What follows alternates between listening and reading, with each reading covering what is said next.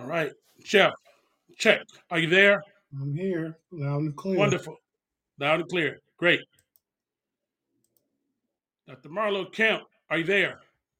Hi, good evening. I'm here. Can you hear me? Perfect. Thank you. Steve, are you there? Yes, sir. All right. Thanks so much. All right. Jim, are you there?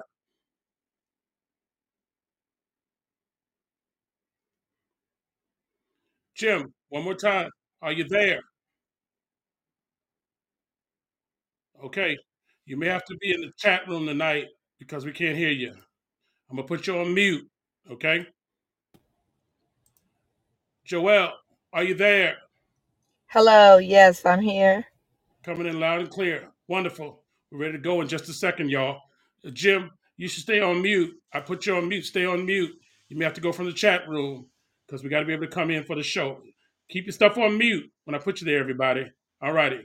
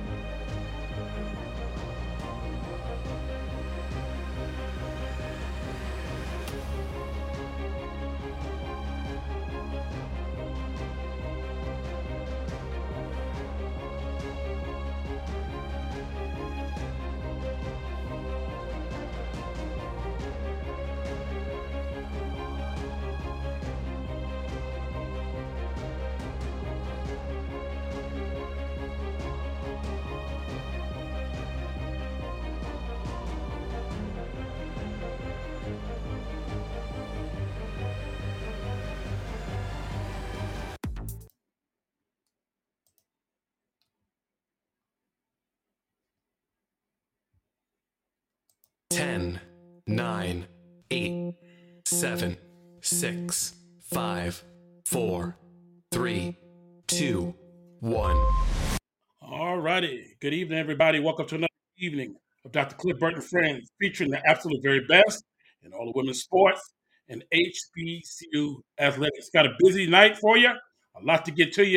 I'm going to let our co-host, Dr. Kemp, you say hello to everybody for us. Good evening, everyone. Thanks for joining in. Welcome to the show. All righty. All right. And the Volleyball Hall of Famer from Fisk University, Joelle. Say hello, everybody. Hello. Hello, everyone. Welcome to the show. Thank you. All righty. Our analyst, none other than Steve, Coach Stephen Wright. Tell everybody hello, Steve. Hello, everyone. Good evening. All righty. And we have back with us tonight our security analyst, none other, my brother, Jeff Butts. Tell him hello, Good Jeff. evening, folks. Happy holidays to you. All righty. And my co-host, Jim Wardell, will be coming in from the chat room shortly. But we're getting ready to go. So we have some stories tonight in our world news. We lost former Secretary of State Henry Kissinger. He was very instrumental in the United States. Let me give you something. Henry Alfred Kissinger, born May 27, 1923 to November 29, 2023. He was an American diplomat, political scientist, geopolitical consultant, and politician who served as the United States Secretary of State and National Security Advisor in the presidential administrations of Richard Nixon and Gerald Ford between 1969 and 1977. He was born in Germany, and Kissinger came to the United States in 1938 as a Jewish refugee fleeing Nazi persecution. He served in the Army, U.S. Army during World War II, and after the war, was educated at Harvard University, where he became a professor of government and earned an international reputation as an expert on nuclear weapons and foreign policy. He frequently acted as a consultant to government agencies, think tanks, and the presidential campaigns of Nelson Rockefeller and Nixon before being appointed to National Security Advisor. Now, he had a legacy. He also won a Peace Prize. He worked on the Paris Peace Accord. But he also came with some of his controversy. During Kissinger's legacy, he was polarizing subject in American politics. He has been widely considered by scholars to be an effective Secretary of State and a practitioner of a pragmatic approach to politics called realpolitik, but has been accused of war crimes for the civilian death toll of the policy he pursued in his role in the U.S. support for several dictatorial regimes and willful ignorance toward war crimes committed by allies. Nevertheless, Henry Kissinger played a big part in United States politics. Dr. Kim, give me a comment on Henry Kissinger before we go to Mr. O'Connor. Sure, Dr. Burt. From what I can remember, I just used to always connect his name with foreign policies. Just growing up and just listening to him, especially around in the 70s. And what I thought was interesting is, although he was from Germany and pretty much was born over here in the raised over here in the United States, he was very controversial. um a lot of the people, they liked him in terms of what his knowledge of foreign policy. And when Nixon picked him as the national security advisor, they pretty much stated they were paired because he was the charming and outgoing one and had grace and intellect, whereas Nixon didn't have any of that. So I think that a lot of people, kind of respected him in his roles as Yeah. Secretary of State and National Security Advisor. Yes, he was big. And then we lost a second very important woman, and Dr. Kemp, Sandra Day O'Connor. Sure. Justice Sandra Day O'Connor was born March 26, 1930, and of course, we all know she passed away December 1st, 2023. She was an American attorney, politician, and jurist who served as an Associate Justice of the Supreme Court of the United States from 1981 to 2006. She was the first woman to serve as a U.S. Supreme Court Justice. She was a moderate conservative. She was known for her precisely researched opinions. She was nominated by President Ronald Reagan, and she was also considered a swing vote for the Rehnquist and the Roberts courts. Before O'Connor's tenure on the court, she was an Arizona state judge and earlier an elected legislator in Arizona. She served as the first female majority leader of a state senate, as the Republican leader in the Arizona Senate. And upon her nomination to the court, Sandra Day O'Connor was confirmed unanimously by the Senate. On July 1st, 2005, O'Connor announced her retirement, effective upon the confirmation of her successor, Samuel Alito, was nominated to take her seat in October 2005 and joined the court on January 2006. During her term on the court, O'Connor was regarded as among the most powerful women in the world. After retiring, this is interesting, she succeeded Henry Kissinger as the Chancellor of the College of William and Mary. In 2009, she was awarded the Presidential Medal of Freedom by President Barack Obama. Mm-hmm. Sandra Day O'Connor, outstanding, both of them.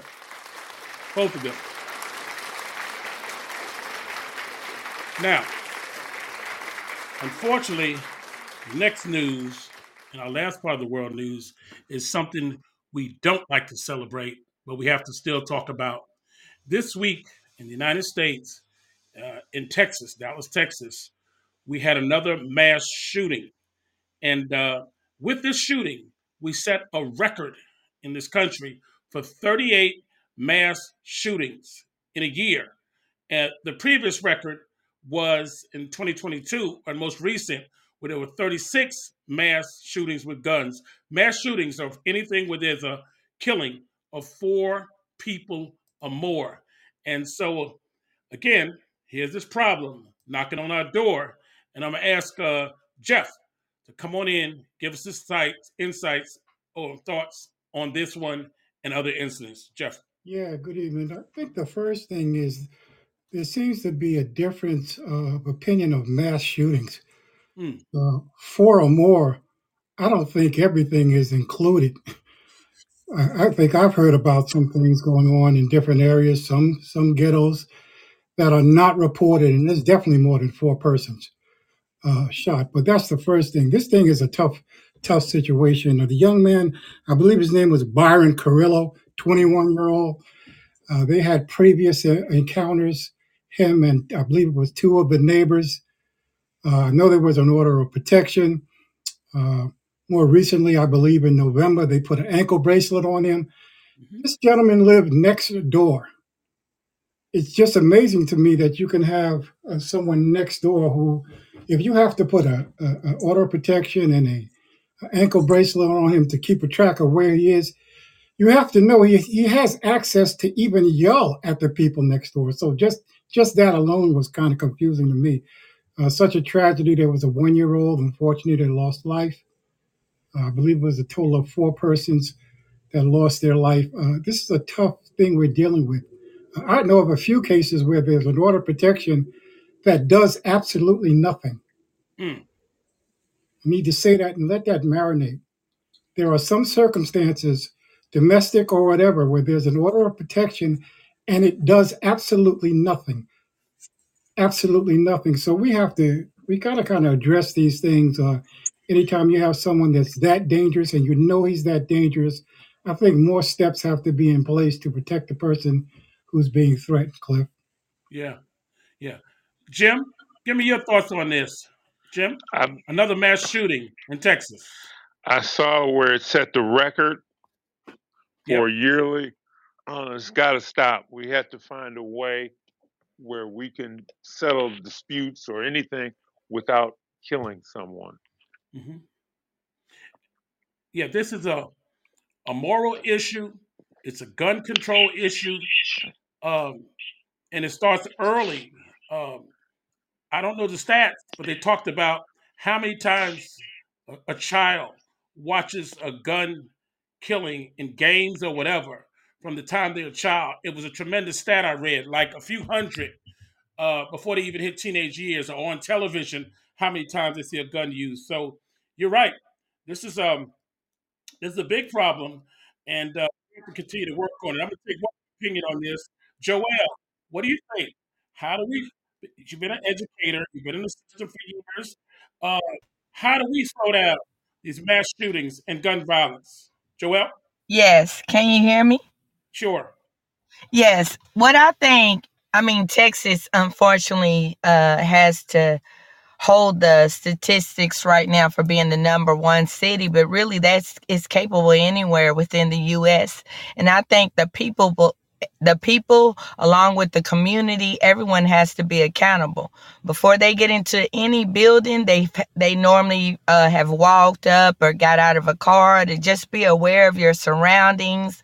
Once they get in there, as well as we need to have some kind of protocol anywhere there's a gathering of people, whether it be stadiums, malls, churches, everything, because now those people are targeting, and we just must be looking out for them. And please, if they normally let somebody know some type of way, and we need to just make sure that there's an avenue for those who have to tell or may see something, keep that as well. And other than that, it's just prayer. I hope it stops. Yes. Thank you so much, Joelle. All righty. So we're going to keep an eye. We'll keep talking about it. We'll keep praying about it. But one thing we will not do is keep silent about it. Okay? Now, we want to welcome Chris Pugh to the show. We also want to welcome Diana Pugh to the show. And for those who are listening in our audience, Diana is also a member of this team. She is the marketer for Dr. Cliff, Burt, and Friends, chief marketer to help market our show. So welcome. She's in the chat room listening tonight. Now, let's continue on with our Woman of the Month review for 2023. And we're starting with, I believe, February tonight. And that woman was Miss Wilma Rudolph. Wilma Glodine Rudolph, okay? Let me just run down some things briefly for you on her. Born June 23rd, 1940, and she passed in 1994 at the age of 54. She ran track and field. She was, of course, ran for legendary Ed Temple and was a member of the Tennessee State Tiger Bells. She ran in the Olympics in 1956 and 1960, and it was in 1960 in Rome that she won gold in the 100 meters and in the 200 meters and in the 4 by 100 meter relay. Also in her career, in 1956, she won bronze in Melbourne. The thing that became so infamous in that Olympics was that was the same Olympics that she won gold. The cameras started covering the Olympics tremendously. Muhammad Ali, Oscar Robertson also were in that Olympics. She has become the face of the black woman being on international track and field stage, and it started in 1960. I'm going to ask my Tennessee State Tiger there, Dr. Kemp, chime on in. We're talking about Wilma Rudolph. Yeah.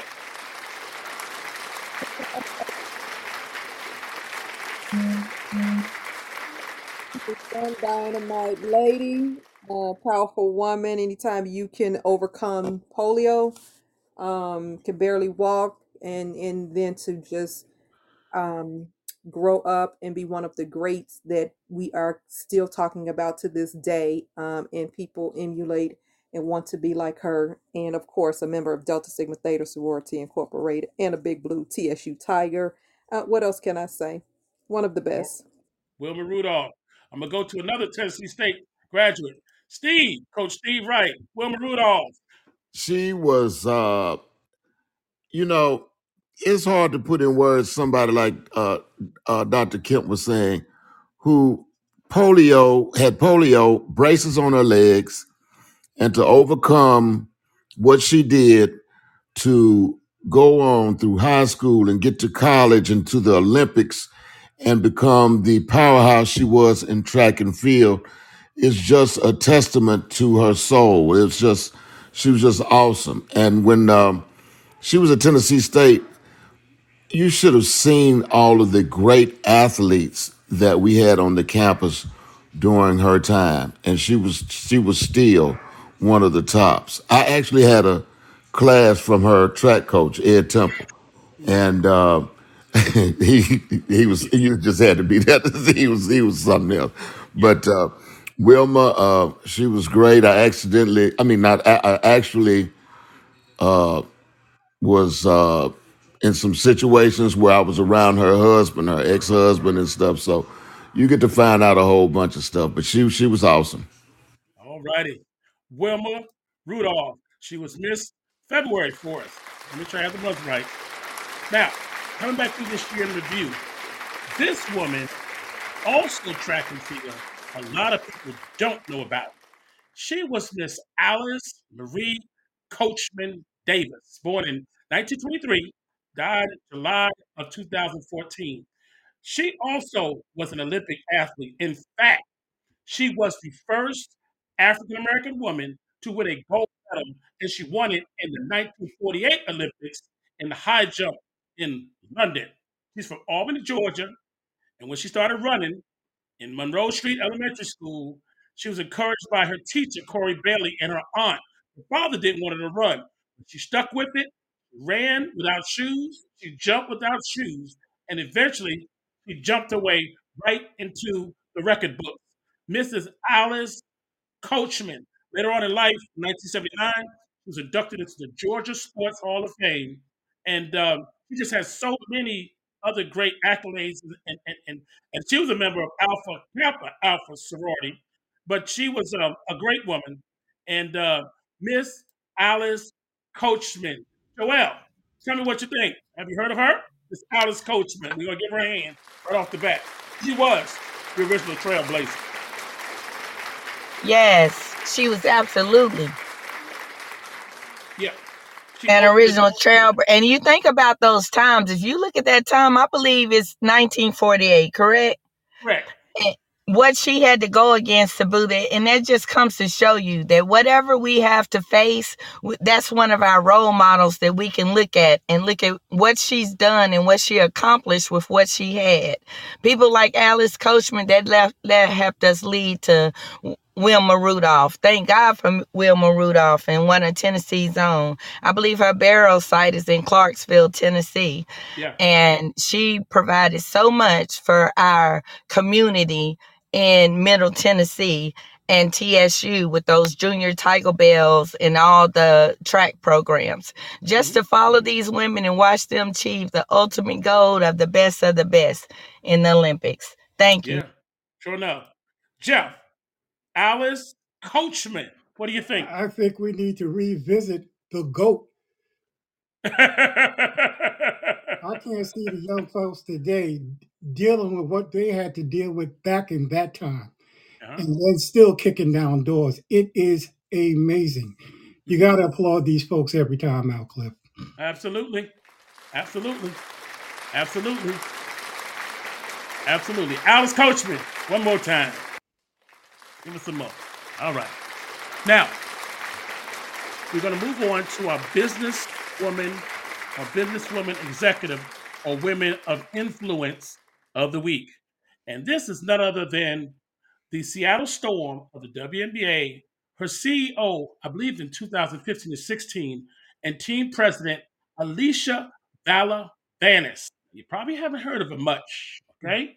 She spent her first 6 years as the CEO and general manager of the Seattle Storm. She helped rebuild that team and WNBA champion. Most recently, in 2015, the second championship was over a 5-year period, the 2020 WNBA championship. She helped bring Breanna Stewart there at the time. And she's also a force in the business world as well. Dr. Kip, and she started Force for Change, which is a company that focuses on 4 key areas: voting, education, legislation, and amplification of the Black woman. She's tremendous. You got to read on her. Alicia Vanis. Okay? Dr. Kim, what do you think about this one? Woman of the Week. Oh, I enjoyed learning about her. Yeah.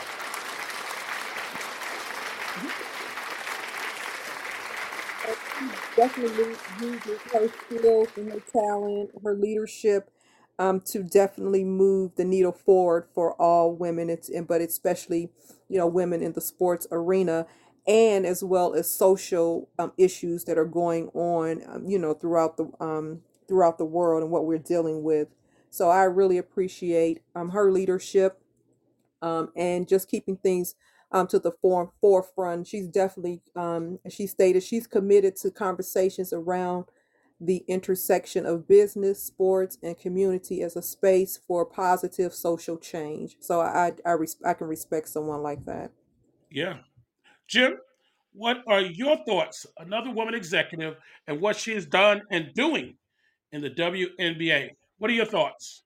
Well, it sounds like she's twofold, that she's doing the work in the WNBA to build a championship team, and she's reaching back in the community to do other things, which is great also.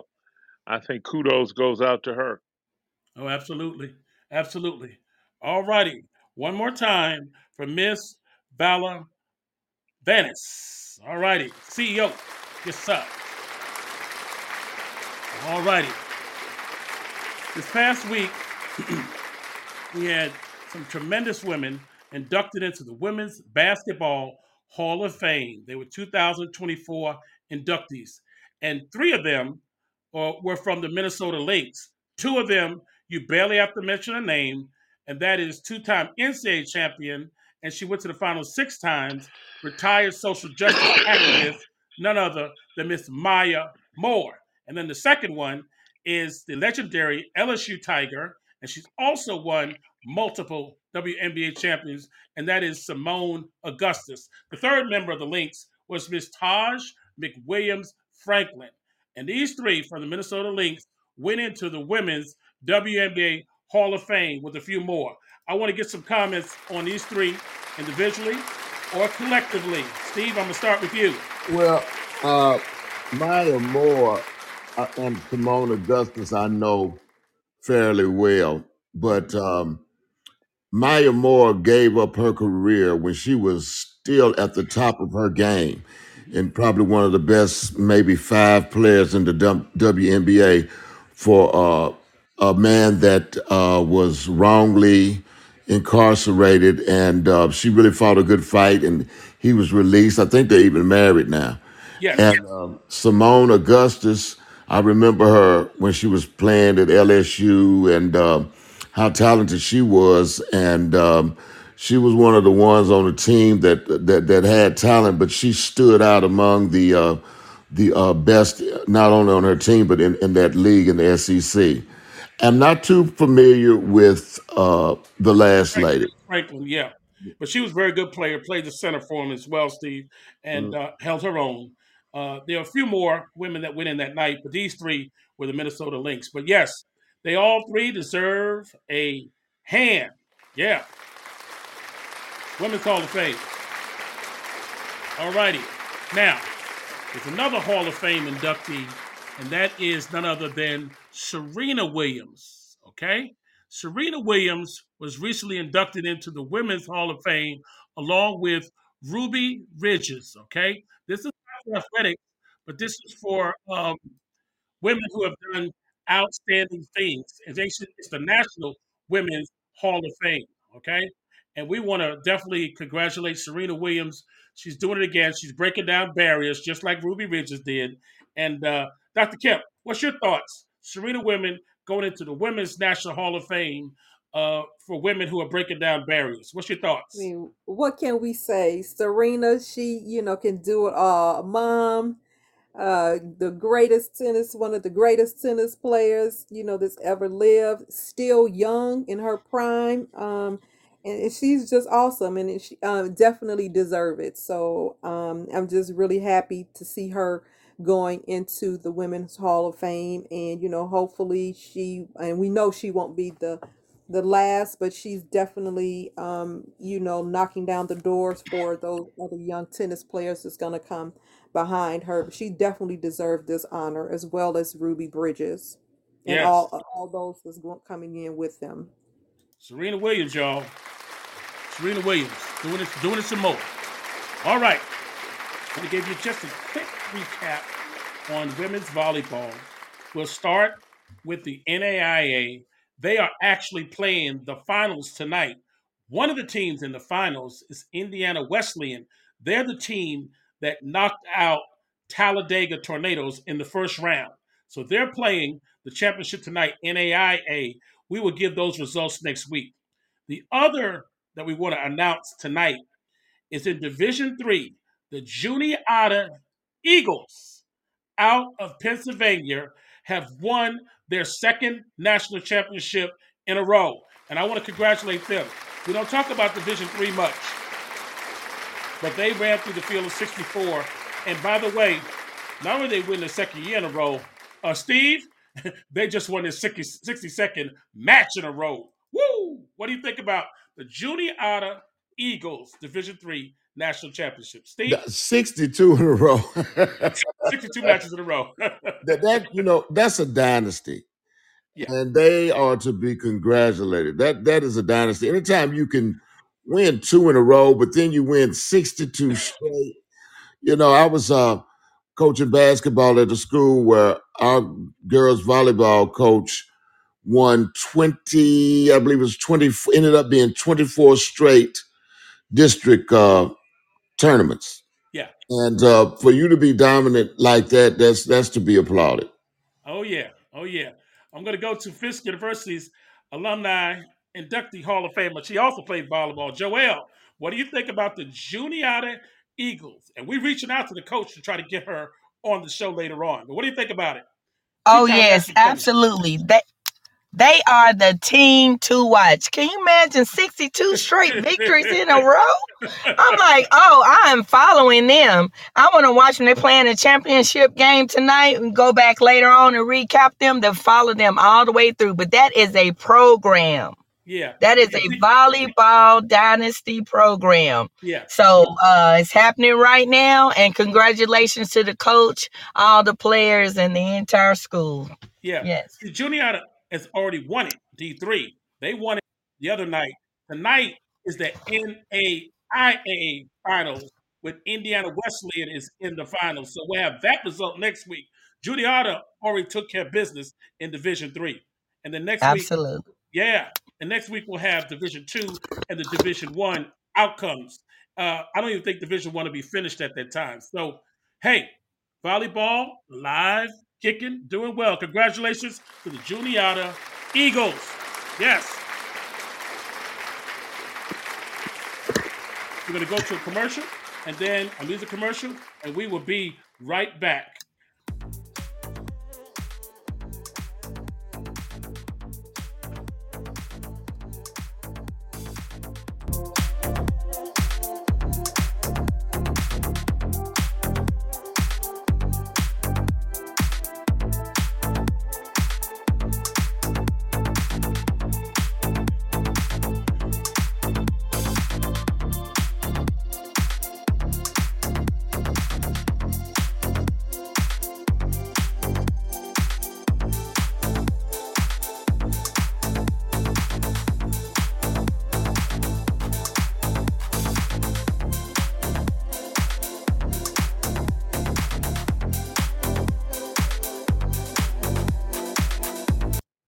All right.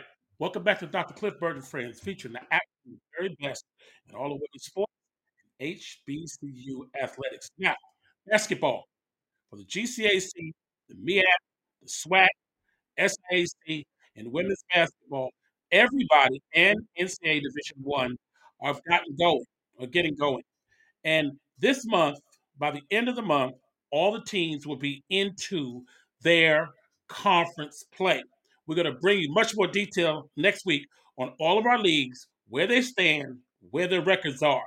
But I do want to talk about this return of Angel Reese, LSU Tigers, D1.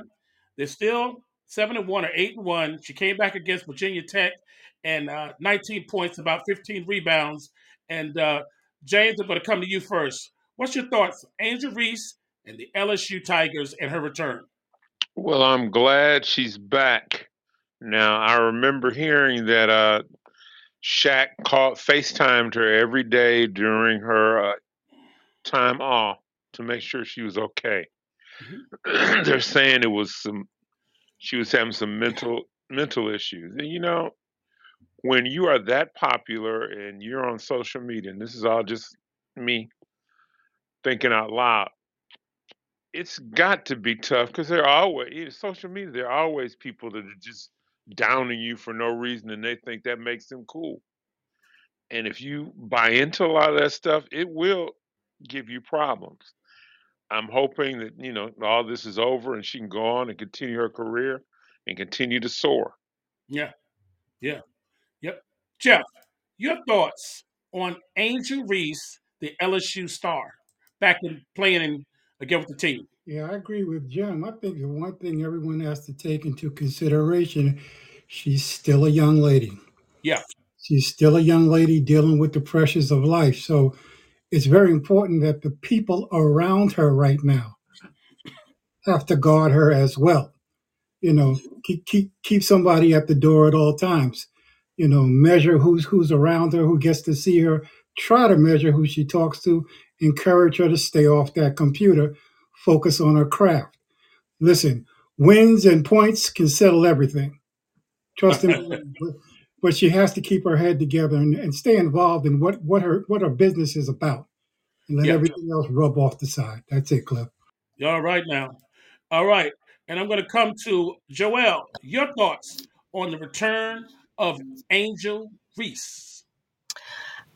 First of all, I sympathize with Angel Reese, and I will let her know or how I feel about that. This is time for her to heal. Just like if you have a sprain injury or you have whatever, mind, body, and soul, whether it be physical or mental, and they have addressed this.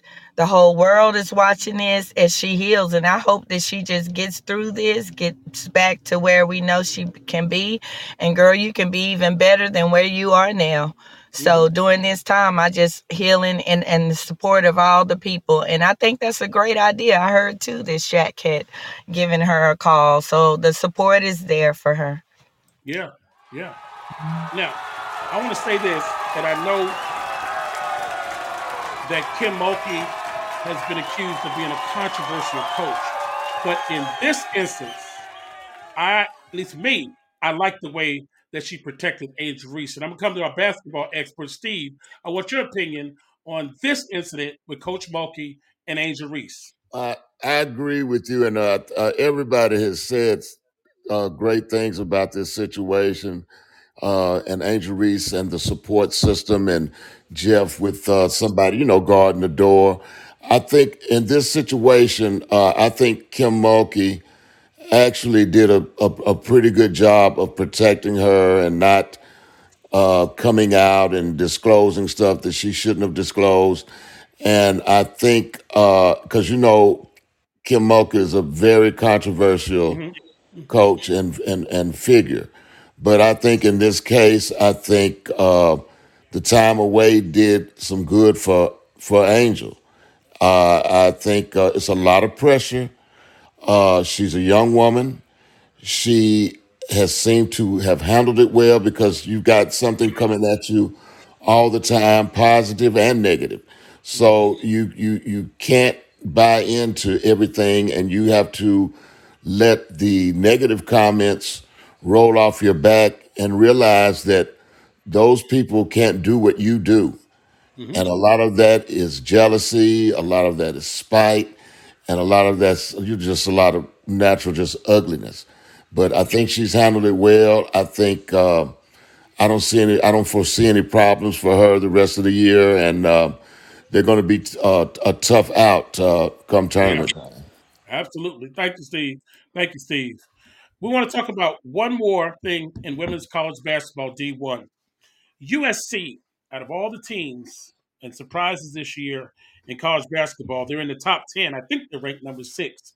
And they have two great players, but they have a freshman who was the best player in the country, JuJu Watkins. She's already broken some records, scored over 30 in 3 or 4 straight games for a freshman. But I'm coming right back to you, Steve. Give us your take on JuJu Watkins. JuJu has just gone from high school dominance to college dominance. She has not skipped a beat. 4 straight games, over 30 points a game. She is the real deal. When you talk about somebody, I actually think that this young lady will raise the bar and set new standards for pay in the WNBA. Wow. Because she's going to be able to make a lot of money in college with name, image, and likeness. And I think she would have to take a pay cut if she left early to go to WNBA. I think she'll change that. I think Cheryl Miller would have done the same thing during her time for the WNBA. But JuJu is the truth. She's the best woman college basketball player right now.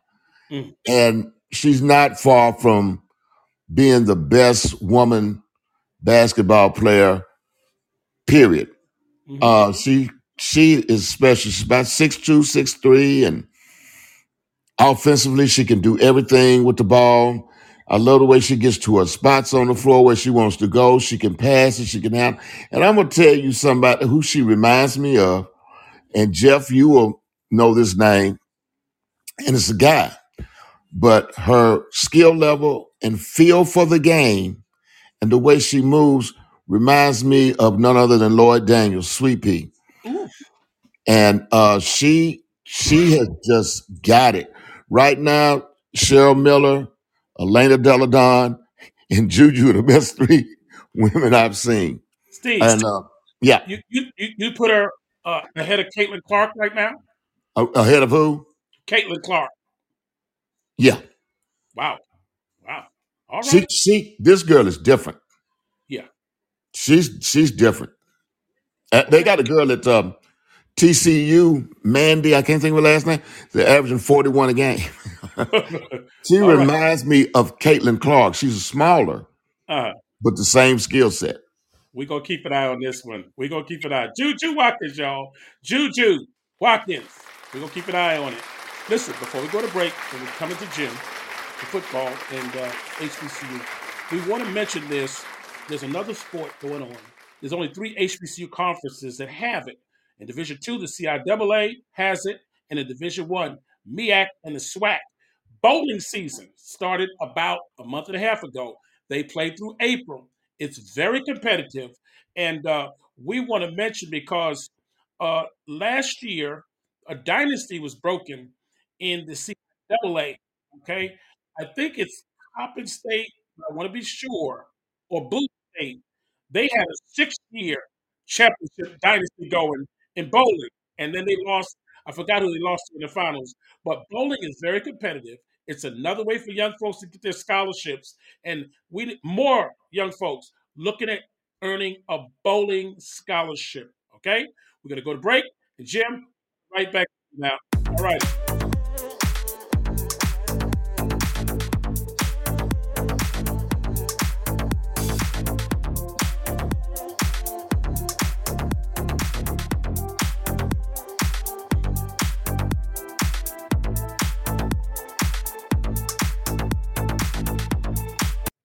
All righty. Looking for residential, commercial, land, builder, developer, or investor services, it's preneeestates.com. Pamela at preneeestates.com, 404-964-4294. She can get it done for you in Atlanta. Jim, take us away. Time where we have in the NCAA Division One. The Final Four is going to be Michigan versus Alabama in the Rose Bowl, and Washington versus Texas in the Sugar Bowl. Now, it is not without controversy. Mhm. You have Florida State at 13-0 left out, and two-time defending champion Georgia at 12-1. Now, I know you usually don't do this, but I want to ask Steve and Joel and Cliff Sure. how they feel how they feel about that, because that is a major controversy for, especially with Florida State. You do everything you're supposed to, win all your games, win your conference, and you're still left out. Well, I'll go first, and I'll let Steve go next. Uh, I told you, first of all, Jim, a week ago, I saw Georgia play live. I knew they weren't the same team. Now, Alabama beating them was great. However, Florida State is supposed to be in there, whether it's Alabama. I think that's, and they're the only one with one loss in those 4. I think Washington's undefeated. And No, so, Texas and Alabama yeah, one of have those need to one. go. One of those need to go. Florida State deserves to be in there. But I'm going to kick it over to Steve. Steve? And I'm glad you said that word deserve, Cliff, because this year the committee said they were not going to give it to the most deserving team. They were going to give it to the best 4 team, whether you deserved it or not. I think the thing that stung Florida State was last year TCU getting lambasted in the championship game by They did. Georgia. And they didn't want that to happen again. And then Florida State lost their quarterback and they only scored 16 points in the ACC championship game. Now, and it's hard because you look at what Georgia did last year and over the last 2 years in 29 straight games, and they lose a championship game to Alabama, and they're out of it. And Florida State, don't get me wrong, they have a gripe, and I get it, I really do. But if you're going to take the Florida, the top 4 teams, the committee, I think, and I usually don't agree with the committees, but they almost got this right, I think, Okay. because it's kind of hard to leave anybody out because you see Texas beat Bama, so it's rough. Yeah. Joel? Yes, to my understanding, the winner between the Georgia and Alabama game is going forward, correct? Yeah, correct.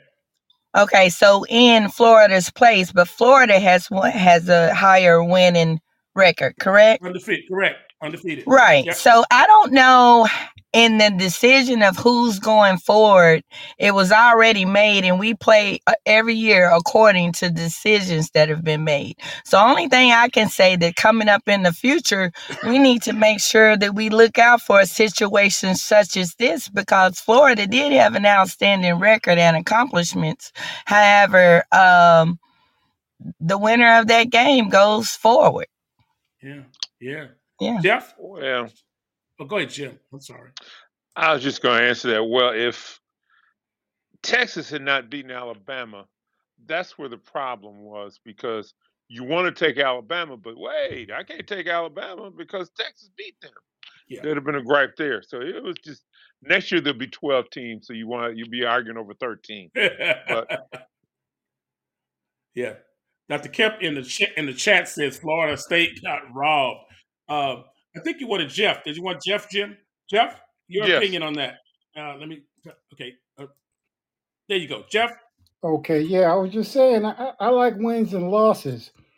That's a clear decision. It'll settle things in the future. We don't have to worry about what these teams deserve to get in, what teams are supposed to get in. Wins and losses. At most conferences, most sporting events, listen, it's about the winner of the division, the winner of the conference, the winner of the championship. That's the bottom line. Let's come back next year and do it again. Yeah. All right. Jim? And next year also, you only have 4 major conferences, since the Pac-12 is going to be no more. But in FCS, which is football championship subdivision, you have number 1 South Dakota State against number 8 Villanova, number 2 Montana versus number 7 Furman, number 3 South Dakota versus North Dakota State, and number 4 Idaho versus number 5 Albany. Division 2, you have Lenore Rhymes, number 3 versus number 2 Harding. Number 1 Colorado State School of Mines versus Kutztown State. And in Division 3, you've got North Central. Jim, I have a question. Did Lenore Ryan, they're the ones who knocked out Benedict with Coach Chenisberry, HBCU champs in the SIAC? They knocked them out of this tournament. Is that correct? Yes. Okay, great. Okay, keep going. I'm sorry. Well, in Division 3, you've got North Central of Illinois versus Waterbug, and Cortland versus Randolph-Macon. Now, we still have some HBCU games left. Yeah. The Celebration Bowl is going to be Howard versus FAMU, and that's going to be held not this Saturday, but the Saturday after next in Atlanta. And it'll be on. Have an interesting. You've got Eden James, which is Edgerrin James' son, is a running back for Howard, and Jeremy Musa is the quarterback for Florida A&M. So that should be a good game there. You also have the Florida Beach Bowl with Fort Valley State versus Johnson C. Smith. Wow. Okay. Now,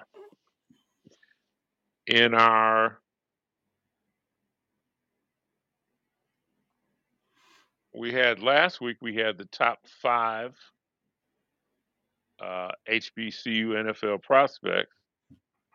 This week we will go over the next 5. We would quickly. Juniata Anderson, edge from Grambling, was number 1. Aleem Dakwa, offensive tackle at Howard, was number 2. Willie Drew, cornerback at Virginia State, number 3. Davius Richard, the quarterback at North Carolina Central, number 4. And Jarvion Howard is a running back at Alcorn State. Number 6 is going to be Khalil Baker from North Carolina Central. He led the team in tackles with 61 and interceptions with 4. He's a versatile, hard-hitting safety who plays for multiple alignments. Number 7 is Kenny Gallup, also a safety from Howard. He was an under-recruited prospect. Howard was his only scholarship offer coming out of high school, but ended up finishing second in the conference in tackles. He's a run chase and hit safety who plays primarily low, and as overhang defenders, he plays the run. Number 8 is Javon Morgan, a cornerback from Florida A&M. He quickly turned into a star last year with 42 tackles and a team-leading 4 interceptions. He trusts his eyes and is quick reacting and diagnoses well in zone, but can also play the slot against man receivers and tight ends. Number 9 is Tariq Stewart, an offensive tackle of North Carolina A&T. He played 2 years of college right out of high school, then jumped to West Virginia, and then transferred to North Carolina A&T, where he's played solely at right tackle and has become a full-time starter in his first year. Mm-hmm.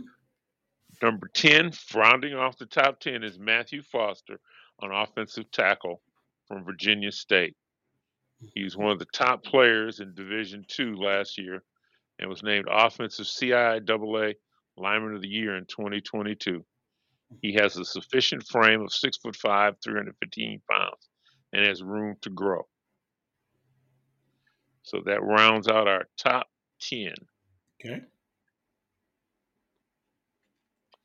Now on to the NFL, where we had a game this week between Philadelphia and San Francisco.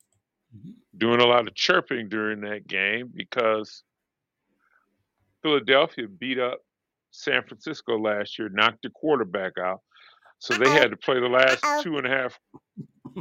Keep going. You scared me there. 2.5 quarters without a quarterback. So San Francisco took it personal this year. And when I mean personal, they took it out on the Eagles. Mm-hmm. And the Eagles lost badly in that game. Mm-hmm. Also last night, you had the Jacksonville Jaguars, who were low-key right behind Baltimore, I think, in terms of winning the AFC, if they had just won the game.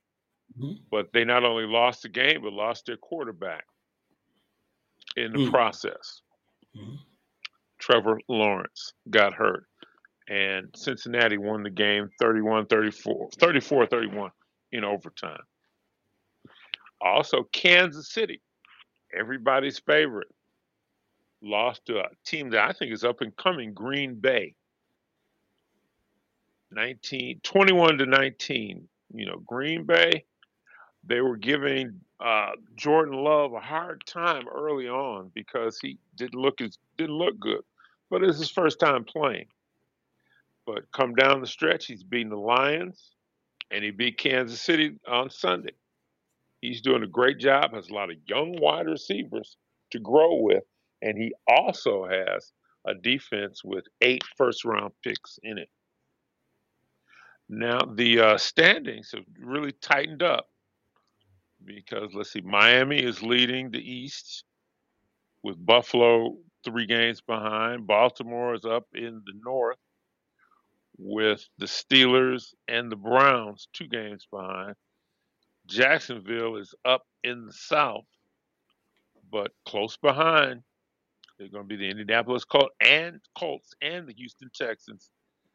And Kansas City pretty much is doing what they want in the West. Mm-hmm.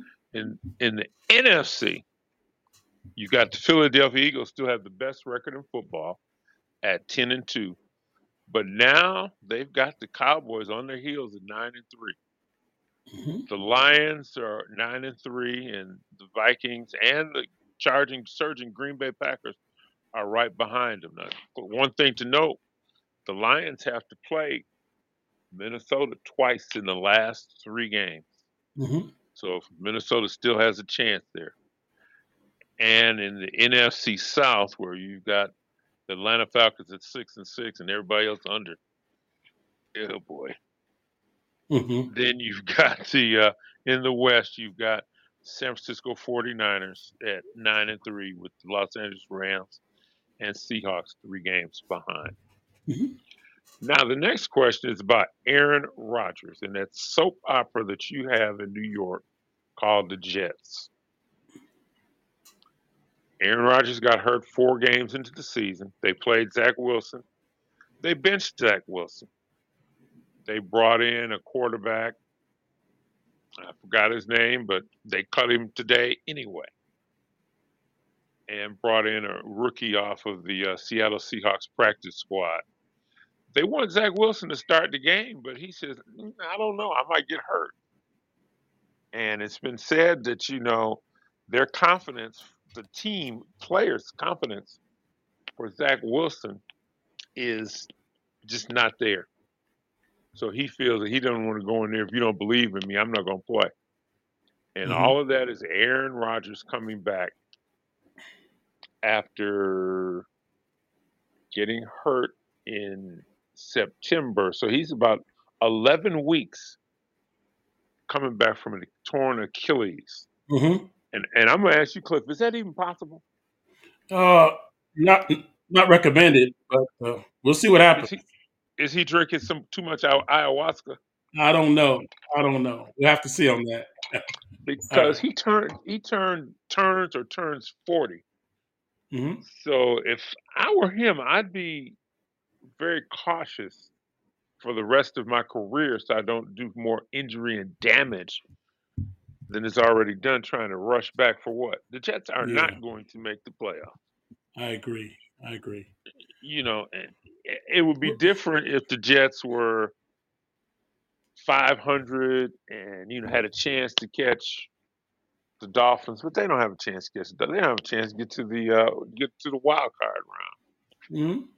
So if I were Aaron Rodgers, I would stick to my guns, keep on practicing, getting better, but not go against a live team. Because I think if he gets hurt this time so quickly after rehabbing for an Achilles, he could do irreparable damage to his. Okay. Right. All right, we'll keep an eye on all that. Great job in the football gym. And we'll see what happens with Aaron Rodgers and the rest of the league. About 5 more weeks, and we're down to the playoffs in the NFL. We'll take a 30-second break, and we're coming right back. The NBA, NCAA D1, John Thompson.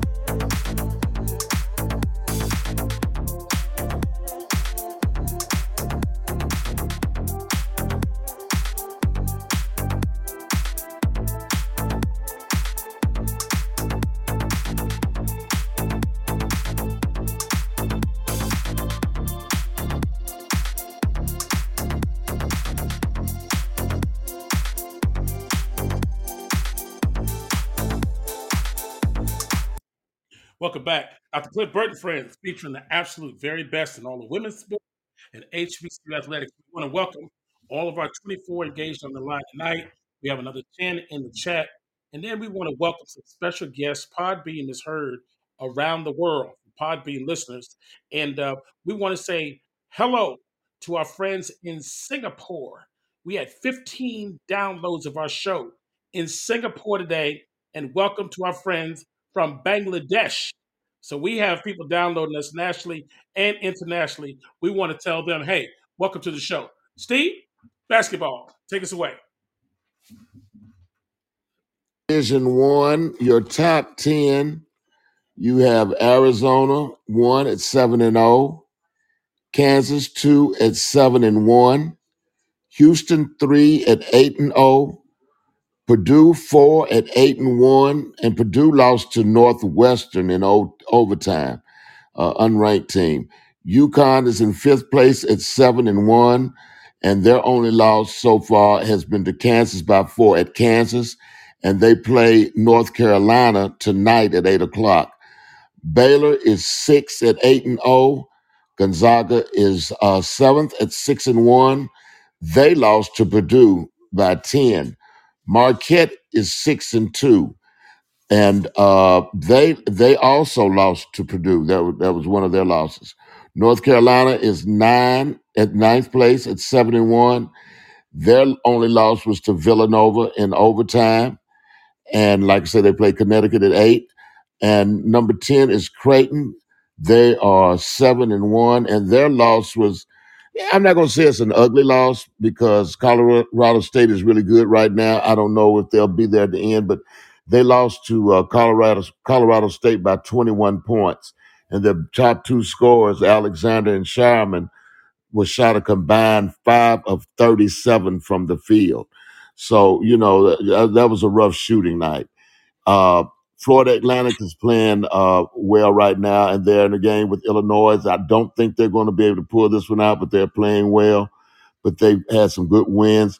Duke has dropped tremendously because they've lost 3 games. They've lost to Arkansas, they lost to Arizona at home, and then they lost to Georgia Tech when their point guard, Tyrese Proctor, got hurt the first part of the game. And they're not playing well. And I think they will clean it up, though. Kentucky had a big win over Miami, blew them out, and then lost to North Carolina Wilmington at home. So, it's a lot of parity in college basketball, a lot of parity. And sticking with college, we're going to talk about John Thompson, Big John, 1941 to 2020. He was 79 years old when he passed away. Had a coaching record of 596 wins and 239 losses, 71% of his games. He was inducted into the College Hall of Fame in 2006. He played his college ball at Providence. And at that time, when he left Providence, he was their all-time leading scorer and all-time in points per game. He had a short pro career playing backup to Bill Russell, of course, with the Celtics from 1964 to 66, but he was on 2 title teams while he was with the Celtics. His coaching career started at Georgetown, and he went to 3 Final Fours in 1982, 1984, and 1985. They won the championship in 1984. That's when he got Patrick Ewing, and he was able to get to those Final Fours with Patrick. He spent 27 seasons at Georgetown. He Once he left basketball, he became the first thing he did was become a presidential consultant for urban affairs at Georgetown. Then he became a commentator for TNT. He had his own show, the John Thompson Show, until 2012. And this is just something that is really unbelievable. But he was scheduled to be on Flight 77, 9/11, that 9/11, the one that hit the Pentagon. Wow. And his flight he was canceled. His seat was canceled. That's why he wasn't on there.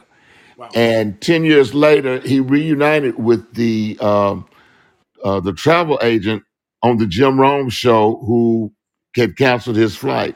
So that's really, really something. He kept a deflated basketball on his desk when the players would come in. The first thing they would see was that deflated basketball, and that was to let you know that once that ball stops bouncing, what are you going to do? Are you going to be educated? Are you going to be able to make a living for yourself, make a good life? But he was an awesome guy. I got to meet him and spend some time with him. The first Patrick Ewing's freshman year. I got to spend some time with him, talking to him, and his son ended up coaching at Georgetown, who also took them to the Final Four. He had the big center from Indiana, the Pacers. Roy Hibbert was on that team, and then Patrick Ewing took over and coached after that, and they fired Patrick, and oh my God, what a cluster, But anyway, that was really ugly. But just a great career. He said he spoke 2 languages, English and profanity. That's what Big John said. But he was a great coach. They of course they want to make you seem like you're quirky when you do certain things, but he was protecting his players. That was his main thing, protection of his players. And he's coached some great players. So, Big John he was a special man. He really was. Yeah, And, Steve, yeah, I don't want to. You may get to it, but in his career, he graduated 97% of those players that came to Georgetown. He yes, looked out for his players. Yeah. Oh yes, yeah. he did. 97%. You were gonna get an education or else. And then of course he had the great one, Allen Iverson, AI. Mhm. He had him, and that was a very special relationship, and stayed a special relationship even after Allen's career was over. Because Allen, if you knew a little bit about Allen's background, and I know Allen's AAU coach, he had some circumstances that he overcame, and getting with John Thompson only made him a better person. Yeah. And that was a great relationship, and a perfect match between the college coach and the college player. Yeah. Yeah. Yeah. So You know, Steve, there's another story, and I don't know if I'm sure you're familiar with it. Coach Thompson was such a father figure, majority black players, black coach back in the 80s at this Georgetown white PWI. And there was a circumstance that a known drug dealer who was known to commit homicide was contacting his players. Nobody would challenge this drug dealer. They say John Thompson summoned him to his office and confronted him. And that drug dealer left the Georgetown players alone. And he was just that kind of guy that was going to stand up for his players and had no fear. Of course, and yeah, let me tell you something about that story. sure. That is almost 100% true. Uh huh. There was another drug dealer that was a buffer between Coach Thompson and the main drug dealer he was talking to, and he made sure that this guy was going to be not do anything to John, where John didn't have anything to worry about, where John could tell him where he was coming from, and it'd be okay because this one guy that everybody respected. I can't think of his last name. His first name was Carnell, but everybody respected Carnell because Carnell was a nonviolent type. So Carnell was able to act as a buffer between John and this other guy, and keep it, Yeah, keep it steady. But yeah, John was willing to lay it to out do there. that. Hey, look, another story. John found out that Allen Iverson was going pro when he saw him out one day driving a big Mercedes Benz. He said, "Well, I guess he made his His decision." sophomore year. Yeah, I guess he made his decision. But yeah, John was a Yeah. special guy. He really was. Thank you so much, Steve. Thank you so much, Steve. We are definitely at the beginning of basketball season. We want to make sure on our show that when season starts, they talk about Bobby Knight, they talk about Mike Krzyzewski, they talk about Roy Williams, they talk about Dean Smith, and some of the present day coaches. But there's some great black coaches that have laid the foundation and continue for this game. And we want to make sure that we get this out on Dr. Cliff Burt and Friends. So again, Steve, thanks. Great job on that segment. Great job. Now, coming up, we have a special edition of Dr. Cliff Burt and Friends. We often address, let me say a few things before we get there. Hello to Benita Hayes from down in Tennessee. She says, way to go, Bangladesh and Singapore. And I also want to say that we'll be back next week with a special segment.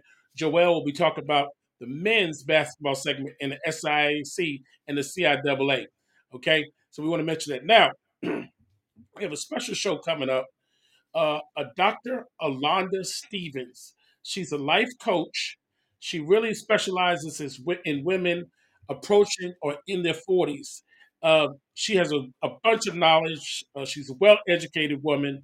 And I think that this show is going to be extremely special. The 3 or 4 co hosts on this show have daughters. And the same things that regular women face are athletic women face. There's not equal pay for women coaches. They have to print life after 40 or after coaching. And all the other issues. Trying to be a mother and work. Imagine trying to be a D1 basketball woman and be a mother. Dr. Alonda Stevens is going to come on December 19th. Spread the word like wildfire. It's going to be a tremendous evening, and we want to make sure we get the word out. Right, and we're going to do it right here. Dr. Cliff Burton's plans. We want to say, again, thank you to the 35 people engaged in the audience tonight. We want to thank all the listeners who are downloading our show in the United States and abroad. By the way, this past week, we had a record number of download shows. We had 84 downloads just the show last week. That's never happened before. So continue to spread the word. We're going to bring it to you right here. Dr. Cliff Burton's friends. And we're going to see everybody back. You got it. 168 hours from now. Thank you so much, Steve, Marlo, Jeff, Joelle, and James, and all of our listening audience. Thank you so much. Continue to spread the word. Dr. Cliff Burton's friends, we love you. We're out of here now. Good night, folks. Thank All right you. now. Good night.